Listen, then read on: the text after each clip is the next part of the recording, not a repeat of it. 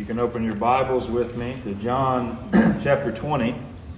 John chapter 20, we will be covering the final two verses in John chapter 20, verses 30 and 31. And so at this time, if you're able, I would ask you to stand with me and read verses 30 and 31 of John chapter 20. And then we will pray and begin. John chapter 20, beginning in verse 30. Now Jesus did many other signs in the presence of the disciples, which are not written in this book. But these are written so that you may believe that Jesus is the Christ, the Son of God, and that by believing you may have life in His name. Thank you. You may be seated. As you're being seated, I'll ask you to bow with me in prayer. Heavenly Father, O Lord, your word is before us. We have what is written in front of us.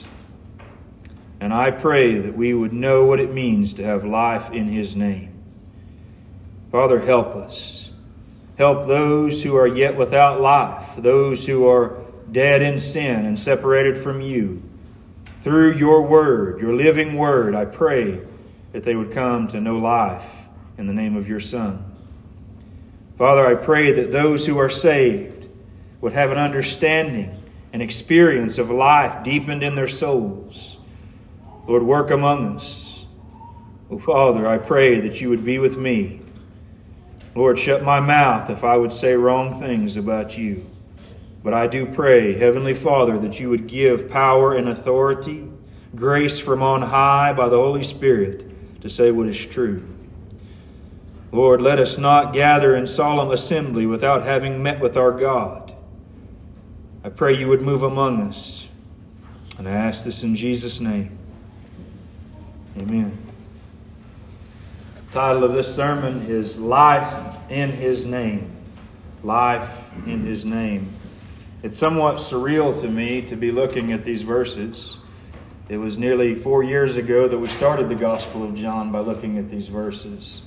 The first sermon in the series was, Which Jesus Do You Follow?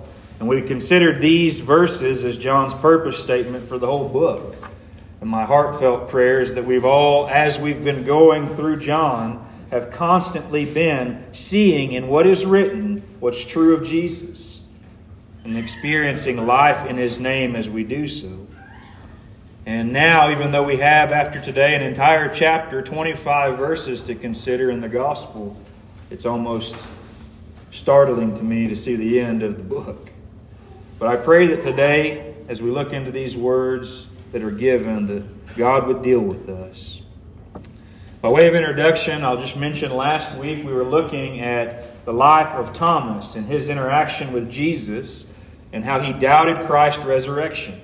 And you'll recall we saw how Thomas's doubt was actually related to pride and how it ultimately led him to giving God an ultimatum.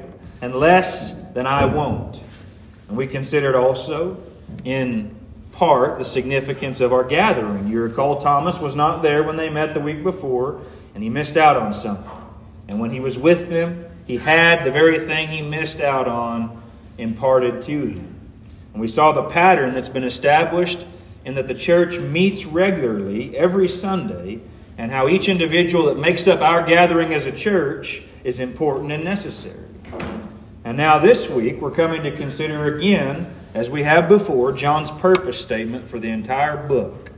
And as we're going to see, the heart and the purpose that John's set before us in all of this book is that we would have life in Jesus' name. And so let me ask, just as sort of a question at the beginning, do you have life in His name? What does it even mean to have life in His name? You know, the modern church today, it seems to always be dancing between two extremes. Either she's rocked by trial and weakness and difficulty. And let me just say this, that whenever you see the church being rocked by difficulty, it's not an indication necessarily that that is a weak church. As a matter of fact, the places in the world where the gospel is spreading the most is often where it's illegal to be a Christian. And so you have the aspect of the church being weak and under trials and difficulty. And the other side is that she's so blinded by ease and comfort and worldly gains that the idea of us longing for a greater glory is almost a foreign concept, it seems. And there's always the ditch. There's always the struggle. Some will look at us and say, what we really need is some lofty, heightened experience of God that we can go in our experiences and have all our confidence in what we've experienced. And those are the kind of people that put gold glitter in the air conditioner shaft so that people think God's doing something and say, look, it's angel dust. And we find in our text today a direct focus and statement concerning what has been written. We can never depart from what is written. And then on the other side, you have those who are stoically and coldly committed to orthodox truth, and yet there's no experience of life in His name. And the argument today is that, as we're going to see in this text, John is referring to something which is meant to be enjoyed by Christians today. In his day it was supposed to be enjoyed, and in our day it is as well. It's not a nebulous experience that we're only going to have in heaven someday that we can't know anything about right now. And yet, the life being described by John does not mean that we will go without suffering, poverty, and even hardships. You see, this life in His name, it is not temporally based. It's not rooted in temporal experience, but it is experienced temporally. What do I mean by that? Another way to put it is that our access to the enjoyment of life that John's pointing us to today, our access to it is not dependent on material blessings, but it is to be enjoyed as we live in this present material world. And so as Christian people, consider this. How often, you and I, do we wake up in the morning and we pray and we thank God for life? Thank God for another day. Often, even I prayed this morning, God, thank you for giving us life for another day. And it's a very good thing to do, something we ought to do. But I want to know something. We're looking at life in His name. What is it that distinguishes the Christian's experience of life in His name from the non-Christian and their experience of life in the world? What's the difference? Is they live too, aren't they? Unless they're dead. If they're alive, there's some sort of life going on there. What's the difference in our life? There are many unconverted people, non-Christian people, that have all the material blessings you could ever hope for. And yet they have no life in His name. What does it mean to have life in His name? Can you and I say that our prayers of thanksgiving are overflowing with joy that's unspeakable and filled with glory? The idea that our thanking God for life is something that surpasses our experiences here and now? What is the real difference between life and life in His name?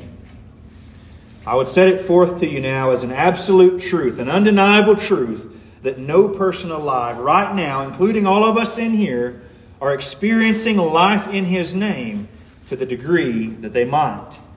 And that's going to remain the case. We will not reach the spiritual heights of experiencing life in Christ until we die and go to be in His immediate presence. So long as we're in this sin-cursed world, there's going to be a hindrance to our experience of life in His name.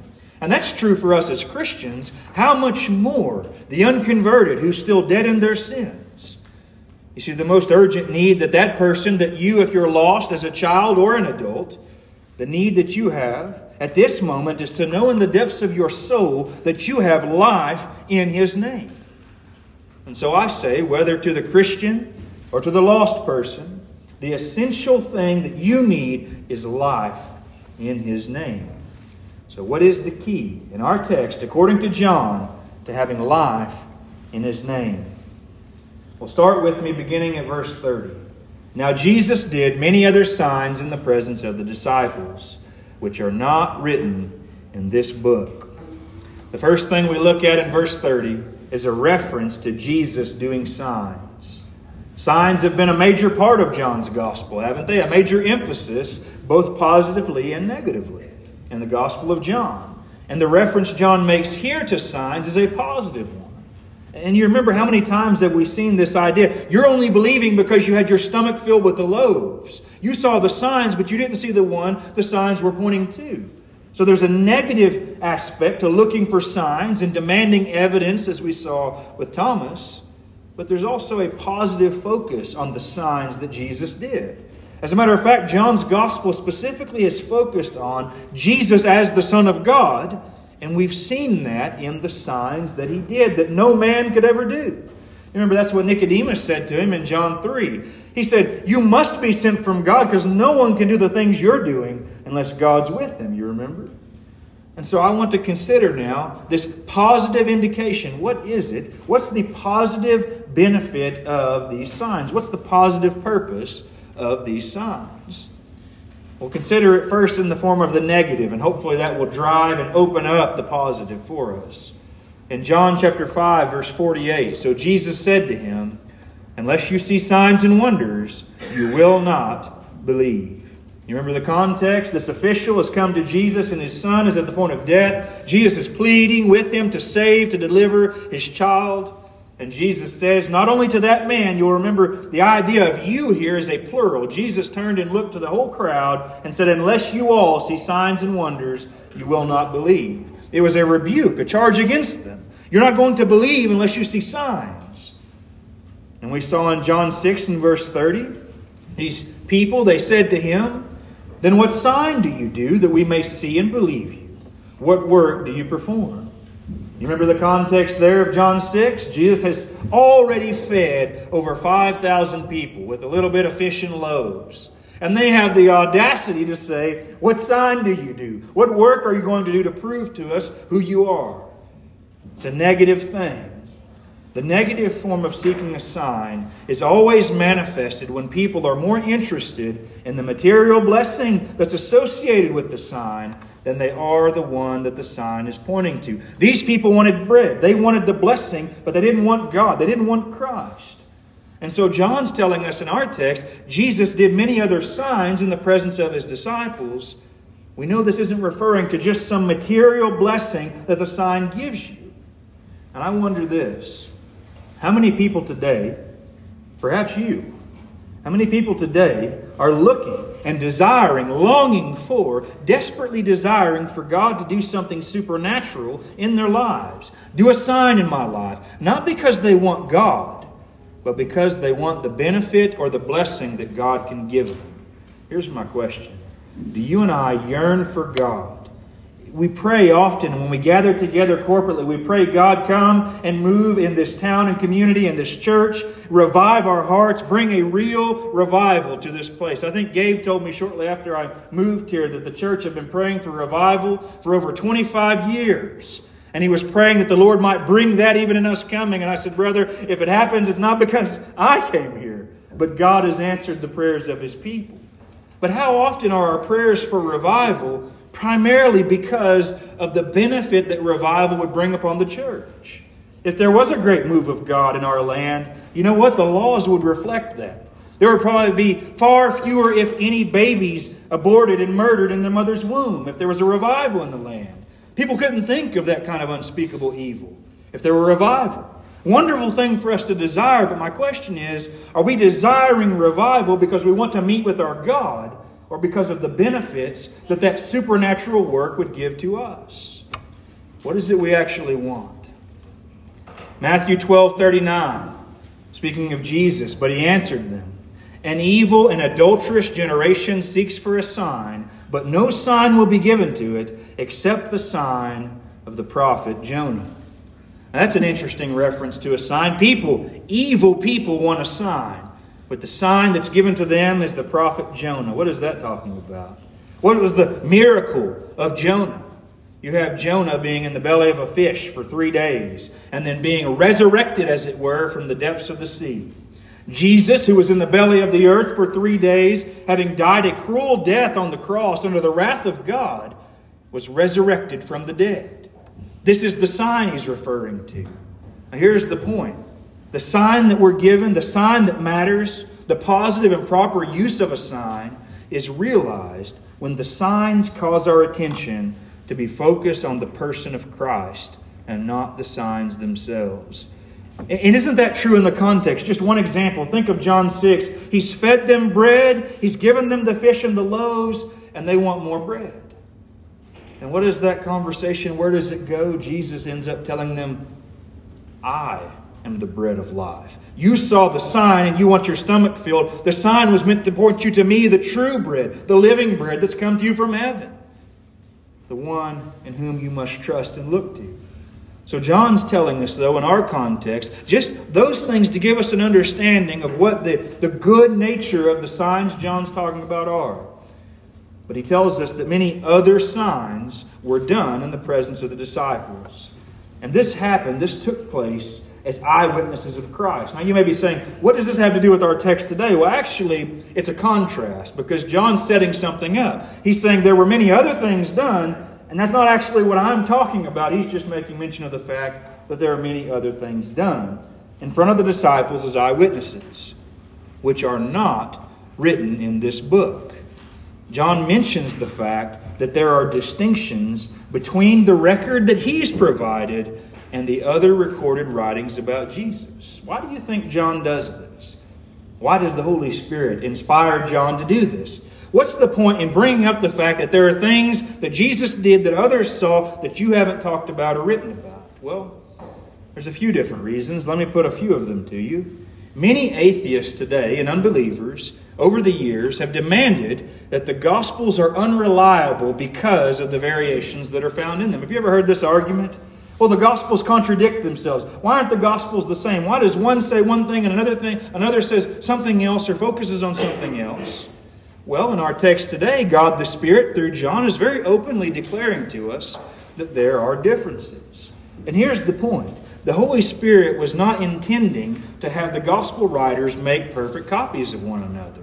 You might argue that the synoptics, Matthew, Mark, and Luke, that they're very much more similar. They're very much more of a pattern than John. But even there are variations between those writers. But here's the idea. These different Gospels, the distinctions that exist between the writers, they're by design and they're not by accident. God intended there to be differences. He doesn't try to hide the fact. And here's the interesting thing. John's not sitting down in his gospel he wrote after the other three. John's not sitting down saying, okay, what did those guys write? Let me make sure I try to write exactly what they say to try to form some kind of a conspiracy to validate himself. That's not what's going on here. That's not what was going on in the other gospels either. And there's a very open announcement of this fact. They're not recorded, they're not written in this book. You see, these gospels were often written to different audiences. They are written from different perspectives and with different points of focus. They all focus on Christ ultimately, but they focus on different aspects of Christ. They in no way contradict one another, and each different gospel account provides necessary insights into the life of Christ. And as we could consider, and we will consider as we go, each gospel writer, if they were all to try to include every aspect of everything Jesus ever said or did, they would still be writing right now. They couldn't have lived long enough to record it all. Why do I say something like that? Well, we're not getting near there today, but we are going on in the future. John chapter 21, verse 25, the last verse in John's gospel says this. Now there are also many other things that Jesus did. Were every one of them to be written, I suppose that the world itself could not contain the books that would be written. And so let me ask you this. Just as a source of confidence for your soul, does the fact that not everything Jesus said or did has been written down, does the fact that all these things have not been written down for us, does that mean that we're missing essential truth? Is the Word of God incomplete? Do you sit and wonder, well, I wonder what else Jesus did. If somebody came on the scene today and said, hey, guys, remember John said that not everything was written. Well, I've got some more stuff that was written. Is that something we should be looking for? Does someone today need to come along and give us an additional word from God? Or are the words which we do have sufficient to give us life in His name? The answer is yes. They are sufficient to give us life in His name. And there is a distinction that's drawn very intentionally in verse 30. And immediately into verse 31. So there are many things that are not written in my account, John says. But into verse 31, but these are written, so that you may believe that Jesus is the Christ, the Son of God, and that by believing you may have life in His name. He's saying that which is written is sufficient to bring you to a place of belief in Jesus as the Christ, as the Son of God, producing life in you. You see, the context of these verses very clearly indicates to us that there has been an intentional selection concerning what is recorded. John tells us there are many things not written, but these are written. And the choice of these particular things was not left up to John. It's not like John sitting around saying, well, let me see, I think I'll choose to include that because, I really like that. That was special. It wasn't left up to John. And how can I say that? Well, certainly, John's point of view and his personality was involved, but it was God the Spirit who directed his pen. 2 Peter 1:21 says, for no prophecy was ever produced by the will of man, but men spoke from God as they were carried along by the Holy Spirit. Now, we are responsible creatures, and our will is involved in the decisions that we make. I just want to throw out a side point, a kind of a disclaimer here, is I don't know of a single time in the Scriptures that there's a reference to the will of man that's in a positive light. Every time we find the will of man, it's a negative thing or it's something that would take away from what God has done. Here's just one such example. The prophecy wasn't produced by the will of man. These are not written by the will of John, but the Holy Spirit is carrying him along. That means what is written has been prescribed for us by the Holy Spirit. And we can have every confidence that what God has breathed out for us is completely sufficient with no lack. Consider again from 2 Timothy 3:16 through 17. All Scripture is breathed out by God and profitable for teaching, for reproof, for correction, and for training in righteousness, that the man of God may be complete, equipped for every good work. And so, these are written by God's design. What is the end and purpose of what has been written? But these are written so that you may believe that Jesus is the Christ, the Son of God, and that by believing you may have life in His name. So what we're finding out is the chief end of what is written, the chief end and purpose of the Scriptures is that we would believe. Now consider this. Consider the powerful parallel that exists between what we're seeing here and now and what we heard last week. Consider this. Thomas was essentially doing what? He was demanding a sign. He was saying, give me some evidence. Let me have something I can touch, something I can handle. I'll believe whenever I see what I can touch. Well, what was it ultimately that brought Thomas out of his doubt and his arrogance? The Word of God. Jesus shows up and says, peace be with you. And then He speaks to Thomas directly. Thomas, come put your hands here and your fingers there. It was the spoken Word of God declared from the Word of God Himself that brought about belief in Thomas. It wasn't touching Him.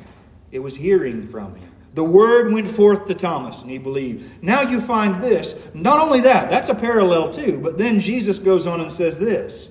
Blessed are they that believe, not having seen. He told us that in the text last week. And now we find John picking up right where his Lord left off. Jesus said, blessed are those who have not seen and believe. And now John says, these are written so that you may believe. So what's the mysterious missing link here? If Jesus is saying, blessed are they that have not seen and believed, well, if you haven't seen, then what's the source of your believing?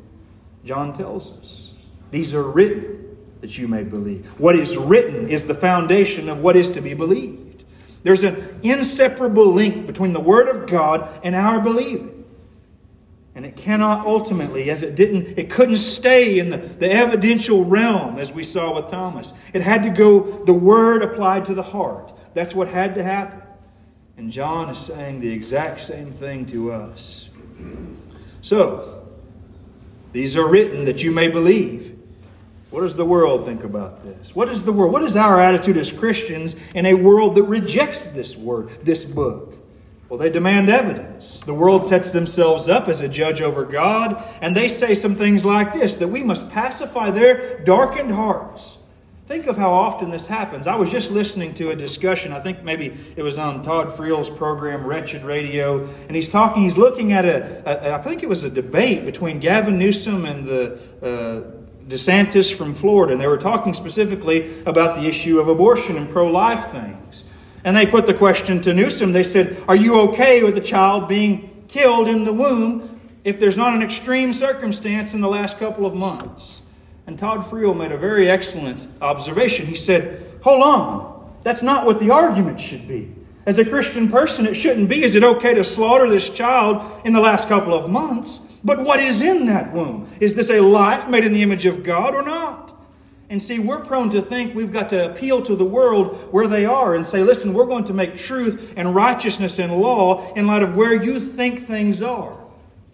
Rather than looking at them and saying, this is what's written. This is what God has said. And see, the world wants, they tell us that we don't believe that Bible. You've got to appeal to our logic. You've got to appeal to our understanding of what's true.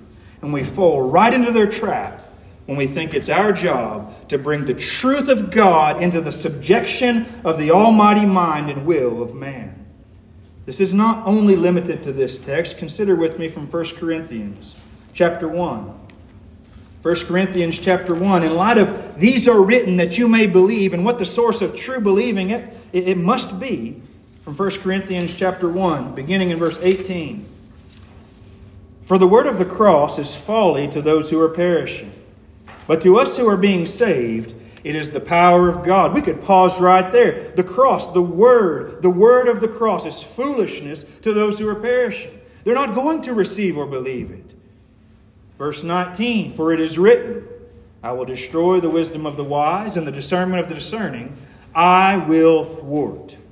Where is the one who is wise? Where is the scribe? Where is the debater of this age? Has not God made foolish the wisdom of the world?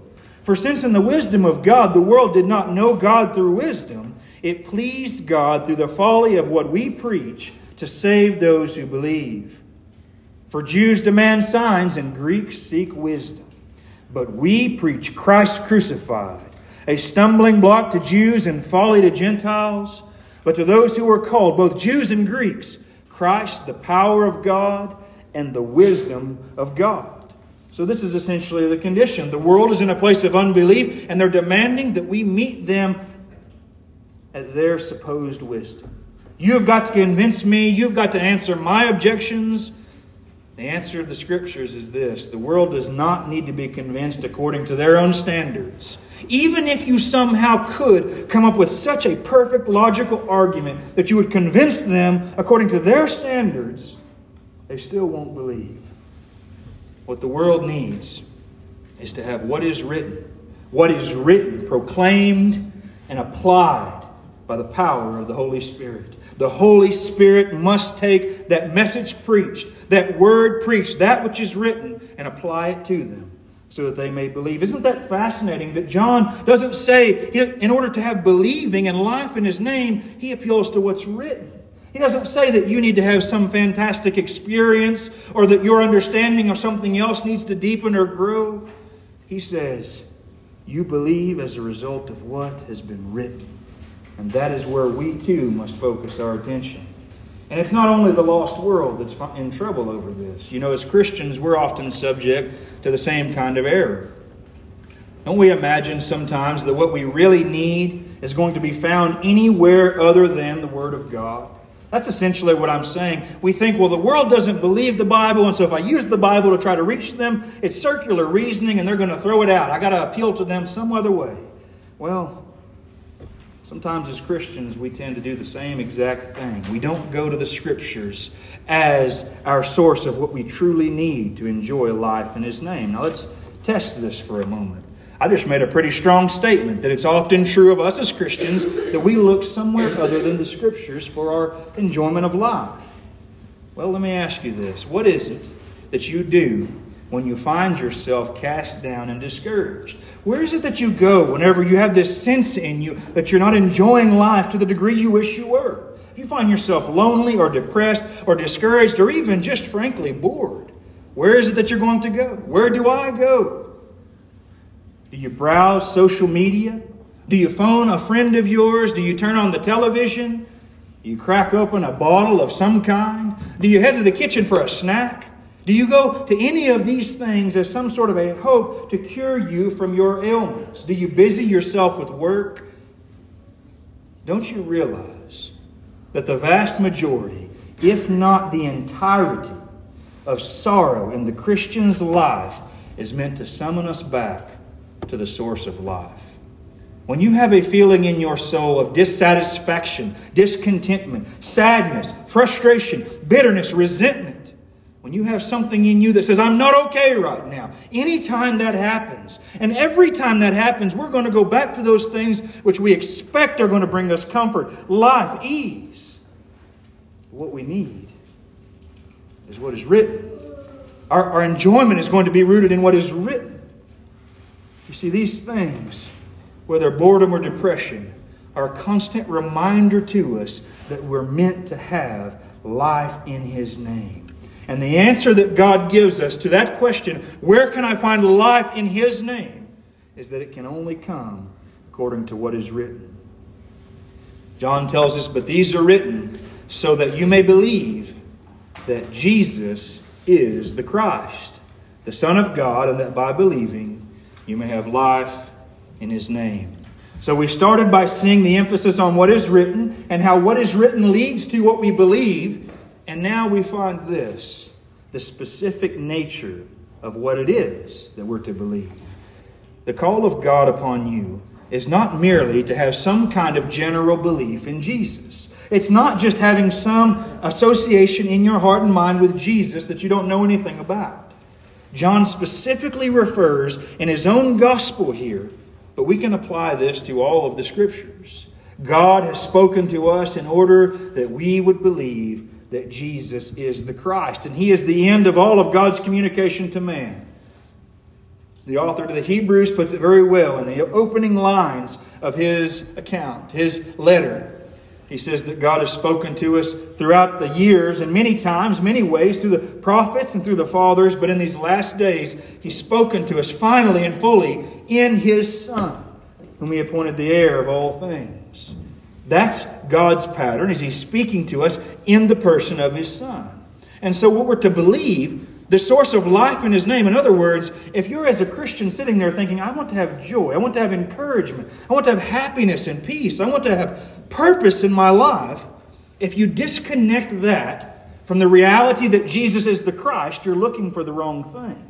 If you think you're going to have joy, if you think you're going to persevere, as we heard this morning, outside of a knowledge of Christ, Jesus as the Christ, then your focus is wrong. And so let's ask this together. What does it mean that Jesus is the Christ? Christ, contrary to some belief, Christ is not Jesus' last name. We often use it that way. We imagine the name Christ is just like my last name's Priest, his last name's Christ. No, that's not the case. It's a description. It's a title of sorts. So what does it mean? Well, linguistically, it simply means anointed, God's anointed. But historically, Christ is a reference specifically in the context of the Jews to the one God had promised would redeem and rescue His people. The Jews were anticipating a Christ from God who would deliver them. We heard one in the call to worship, or in the scripture reading that Kelly read from Mark, and we saw where Peter says, he says, "Who do men say that I am?" Peter says, "You're the Christ." There was an expectation and anticipation from the Jews of a Christ who would come and deliver them. We saw this first in John chapter 1 and verse 41. And after Andrew, who was following John the Baptist at the time, he begins following Jesus. It says that he first found his own brother Simon and said to him, "We have found the Messiah," which means Christ. We found the Christ. And then fast forward to John chapter 4 and verse 25. Here's another individual who wasn't in that central region within Judea, but in an outskirts. And she had family dating back to who used to be called God's people. Her tradition and her ethnicity did connect her at least loosely to the Jews, the Samaritan woman. It says, the woman said to him in verse 25, "I know that Messiah is coming, He who is called Christ. When He comes, He will tell us all things." And so Jesus being the Christ, there's an expectation of one who's coming as a Redeemer for God's people, one who is going to reveal all things when He comes.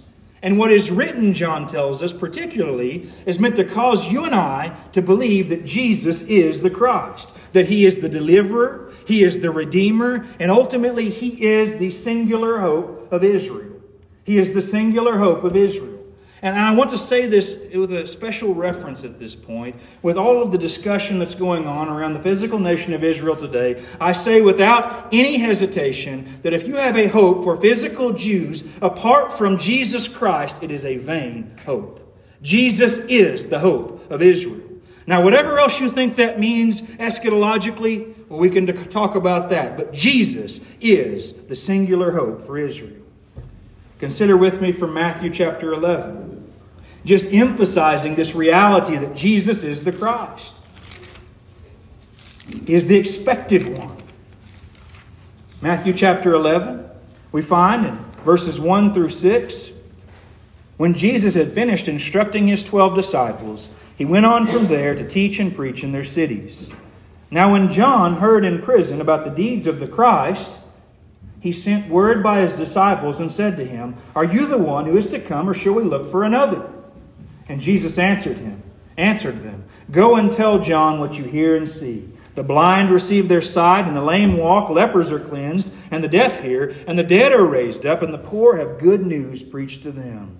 And blessed is the one who is not offended by me." Why do I read that section? Because John the Baptist there, while he's in prison, he refers to Jesus as the Christ. And he says, are you the one we're supposed to be waiting on? Are you the one we're supposed to be anticipating? And the signs that Jesus appeals to when he sends them back to John were not an end in themselves. That's exactly the point we saw in the beginning. Those signs were meant to bring attention from John the Baptist upon the fact that Jesus truly is the Christ. And how do we know that?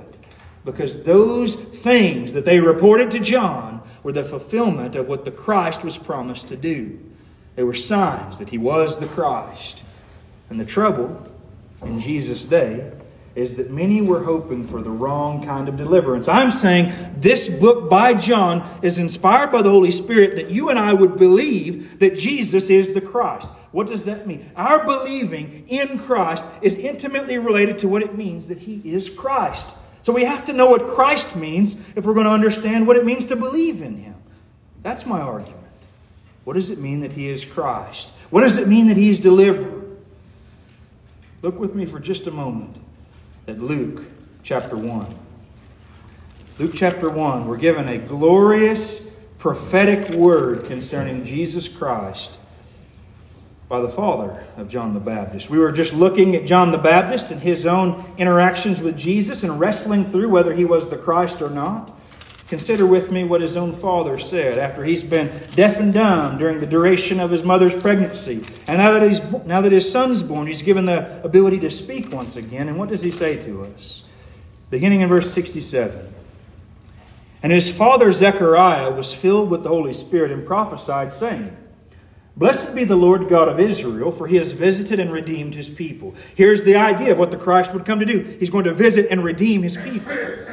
Verse 69, "And has raised up a horn of salvation for us in the house of his servant David, as he spoke by the mouth of his holy prophets from of old, that we should be saved from our enemies and from the hand of all who hate us, to show the mercy promised to our fathers and to remember his holy covenant, the oath that he swore to our father Abraham to grant us, that we, being delivered from the hand of our enemies, might serve him without fear."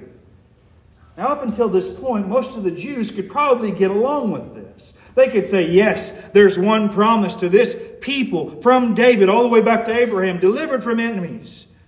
Yes, Messiah who's going to conquer and redeem and deliver. That's very good. But then he keeps going. "In holiness and righteousness before him all our days. And you, child, will be called the prophet of the Most High, for you will go before the Lord to prepare his ways, to give knowledge of salvation to his people and the forgiveness of their sins." Now here's the foreign concept. Here's the thing you've got to understand about what it means that he's the Christ. It has everything to do with forgiveness of sins. Who are these enemies? Who are all those who hate us? Who are those who threaten our life? Who are those who threaten us with the sentence of judgment of God and wrath and hell? Who are those enemies?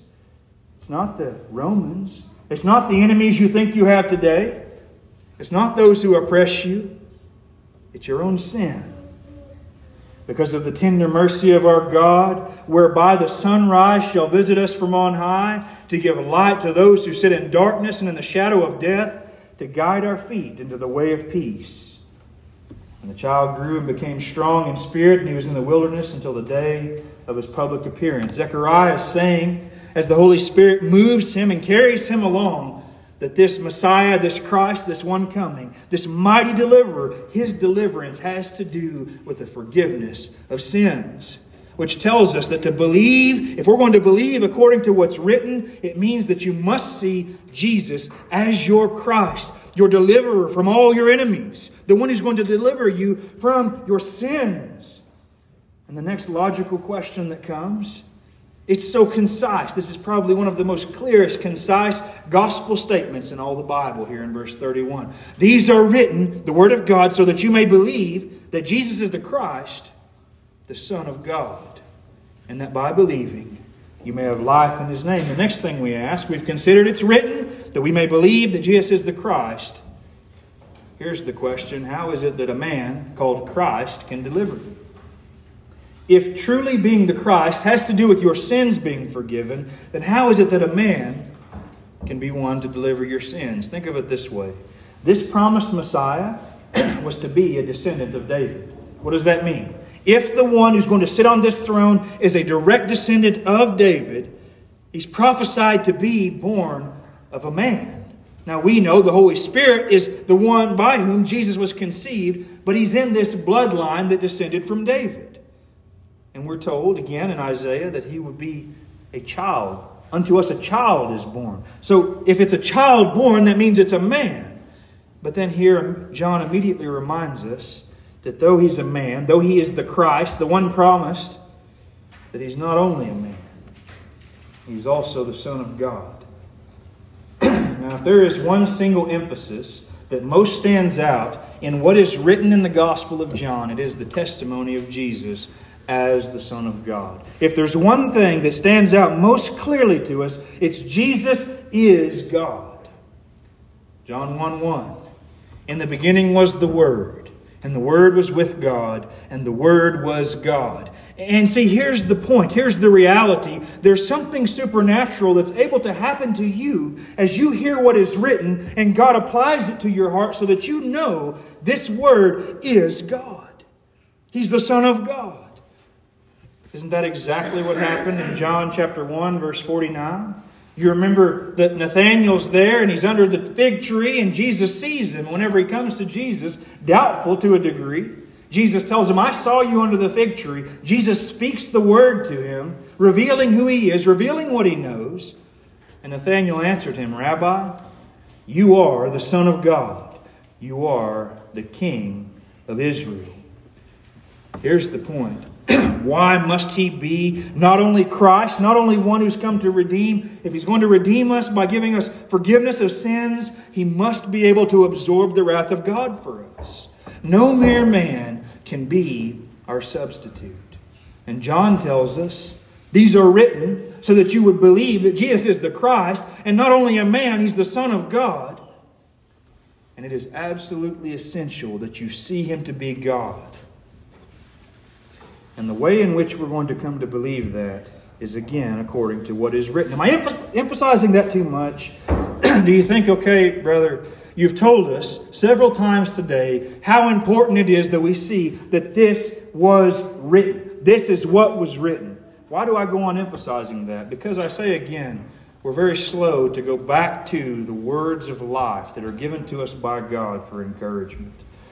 We often think of the Scriptures as something that it's hard to get through. It's discouraging to me. I read it and I don't understand always what it means. But how sweet, how glorious a thing is it whenever you take and you invest yourself in what is written, and God is pleased to open up just a little bit of it and you taste it, and it's so sweet when you see what it means to you. When you come to understand these words, what does it say? It's sweeter than the drippings of the honeycomb. There's a sweetness in the Word of God. What is written? But these are written that by believing you may have life in His name. Now this is the final point I want to camp out on with you for just a moment, or a few moments, as it were. I want to reiterate, everything we've been saying up until now is in order for us to understand and know that we have life in His name. So I ask again, what is life in His name? I've been saying that a lot. I told you in the beginning, there's a world of difference between having life and having life in His name. We know, for example, in John 1 and verse 4, we're told, in Him was life, and the life was the light of men. Jesus is the source of all life. He upholds all things by the word of His power. It's Jesus who is the one who is allowing for every unbelieving person to breathe and curse Him with every breath. He's the one sustaining their life. Jesus is the source of life. But the life we're promised in His name goes further than this. And so I want to know, what is it? How do you know? As a Christian here today, would you say, I'm experiencing the life that John's telling me about here? Am I coming to an experience of God that leads me to say, I have life, and it's not just physical. There's more to this life than just the physical. Is that what you're experiencing now? When Jesus' high priestly prayer in John 17:3, He told us this, and this is eternal life, that they know You, the only true God, and Jesus Christ, whom You have sent. So what does this tell us? What does this mean? To have life in His name means that you not only agree with and recognize that your life and your very existence flows from Him, but it means that Jesus Himself is the spiritual fountain from which you drink. You actually know Him. You actually relate with Him. You have a personal and intimate relationship with Christ. Consider it this way from Colossians chapter 3, verses 3 through 4. Listen, what does it mean to have life in His name? For you have died, and your life is hidden with Christ in God. Your life is hidden with Christ in God. If you have life in His name, your life is hidden with Christ in God. And then he says this, when Christ, who is your life, appears, then you also will appear with Him in glory. Now notice this. He's talking about something future tense at the end. He says, when Christ, who is your life, appears, then you also will appear with Him in glory. That's yet to happen. And until that happens, Christ, who presently is your life. You get the point? To have life in His name. What does it mean to have life in His name? Let me ask it this way. Is Jesus Christ your life? Is He your life? Or is He merely an aspect of your life? Is He someone you run to when you're in trouble? Or someone you think about only periodically? Or maybe only when we gather here? Or is He the very heart and center of your existence? Now don't be too quick to answer this. I want you to think about this for a moment. You know how I can tell you if Jesus is your life or not? And I'm not saying you're unconverted necessarily, but perhaps. But at the very least, I would say as a Christian, you may be struggling immensely if you're guilty of what I'm about to describe. There are many people who would say, Jesus is my life. And what they mean is they sit around all the time thinking, meditating about who they think He is. And everything that they do is completely detached from what is written. You see the point here? If you detach your understanding of the Christ from what is written, you're bound to go astray. You see the emphasis here. There's a woman, I think her name's Sarah Young, who has a book called Jesus Calling. And it's all about private interactions from Jesus and hearing words from Jesus simply on private meditations. And it's wonderful to have private meditations with God, but you can't replace what is written. You can't look to something above and beyond what is written as though it's got greater hope for you experiencing the life that is promised in His name. This is fundamental that we understand this. So I ask again, is Jesus, as He's revealed in what is written, the heart of your existence? Can you say with Paul in Philippians 1:21, for me to live is Christ, and to die is gain? We often perhaps read that scripture and our eyes immediately go to the die is gain part. That's an incredible thing to hear. If I tell you, if I die, it's gain. It's better if I die. That's a bold thing to say. But how incredible to live is Christ. All that I do, it's not as though I've got some side of my life over here. My church life, that's Jesus. Everything else, well, depends what I'm doing. I can tell you this. I was asked one time when we moved to Texas, Raina and I, Wyatt, I guess, was about 4 months old. We moved down there. And at the time, I'd been converted within a couple of years, but very inconsistent in the goings-on of the church. And I remember years later, I ended up talking on the phone after a couple of years with Ronnie Qualls. And after he got off the phone with me, he told me later, he thought, what happened to this guy? And he wanted to find some explanation that was going to be found in the context of the church down there. And granted, it's a wonderful church, and I love those people very much. But I've come to realize something, and I believe this is true as far as what it means, Christ who is your life. This life in His name. I realized something later on, looking back. It wasn't, I don't believe, that particular church, though it was an incredible means of grace. It wasn't anything inherently special in me. I'll tell you what happened.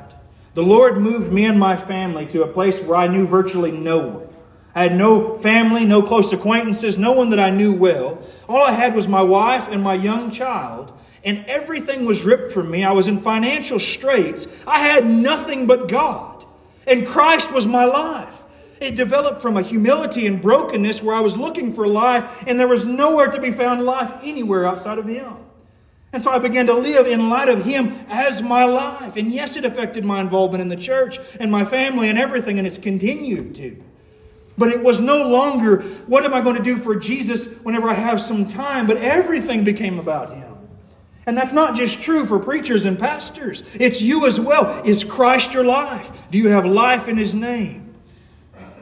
And you see, this is what you've got to get to. To summarize and conclude our thoughts, move towards, let me put it this way again to you. The written Word. We go back to this. The written Word of God is the primary means that God uses to grant. So if you're unconverted, it's the written Word of God. God primarily uses His written Word to bring about salvation, to grant spiritual life, but also to sustain the spiritual life of His people. It is not a cliche if you're a Christian who's struggling. Go through the Scriptures. Get in the Word of God. See Jesus here. And I'll tell you this, if you're going to the Scriptures as a Christian, looking for encouragement, and you're not looking for Jesus, you're not going to have the life in His name that's being described here. If you're looking for some moral influence and you're just wanting to have a better life and follow some good principles, well, you may find those things, but you're not going to find life in His name. That's the goal. That's the focus. Seeing Jesus, believing in Him, and having life in His name to be converted, but also to be sustained. But this life is not to be, I emphasize the written Word, but that's not because it's to be a cold head knowledge that never touches the emotions. You know what's fascinating? This very one, John, who says, these are written, the emphasis on the Word. He's the same one who describes himself as what? The disciple whom the Lord loved. This one who so emphasizes the written Word also says, this God, this Christ loves me. He's consumed by this emotion and attachment to Christ. The argument is this: we are meant to know the living God, to relate with Him, to love Him. And if you want to know what is the fuel which is going to burn in the fire of your heart, the fuel is the Word of God. I don't think you can improve upon the description was given by the late Dr. Martin Lloyd-Jones, that the Christian life is logic on fire. It's when the truth of this book ignites in your soul and you see God in His Word and you love the God you see. You don't just have a cold word and you don't just have raw emotion with no structure in the Word. But when the two come together, the world gets turned upside down. So my prayer is that you and I would find our joy, our peace, our sense of confidence, our enjoyment of life in His name as a result of the Spirit opening up what is written to us. And let me just say this in closing. To the unconverted, where are you going to go to find life? What's going to be the source of your joy? What's going to be the thing you look to deliver you? Do you realize how gracious God has been to you? God has said to you, listen, through all the feeling of dissatisfaction, I'm telling you that you're never going to be satisfied in those things. Look to the one who does, who gives life in His name. It's the enemy of your soul who's come to steal and kill and destroy. Jesus said, I came that they may have a life and have it abundantly. This is an experience of life in the soul that connects the soul of man with the Word of God and with the God of the Word. So the charge is, Jesus says to you, repent and believe in the one, Jesus Christ, whom it's all written to us about. I pray that your soul would be encouraged. And so we'll go ahead and pray to close this portion, and then we'll prepare to take the Lord's Supper together. If you'll bow with me. Heavenly Father, oh Lord, I thank you for this book.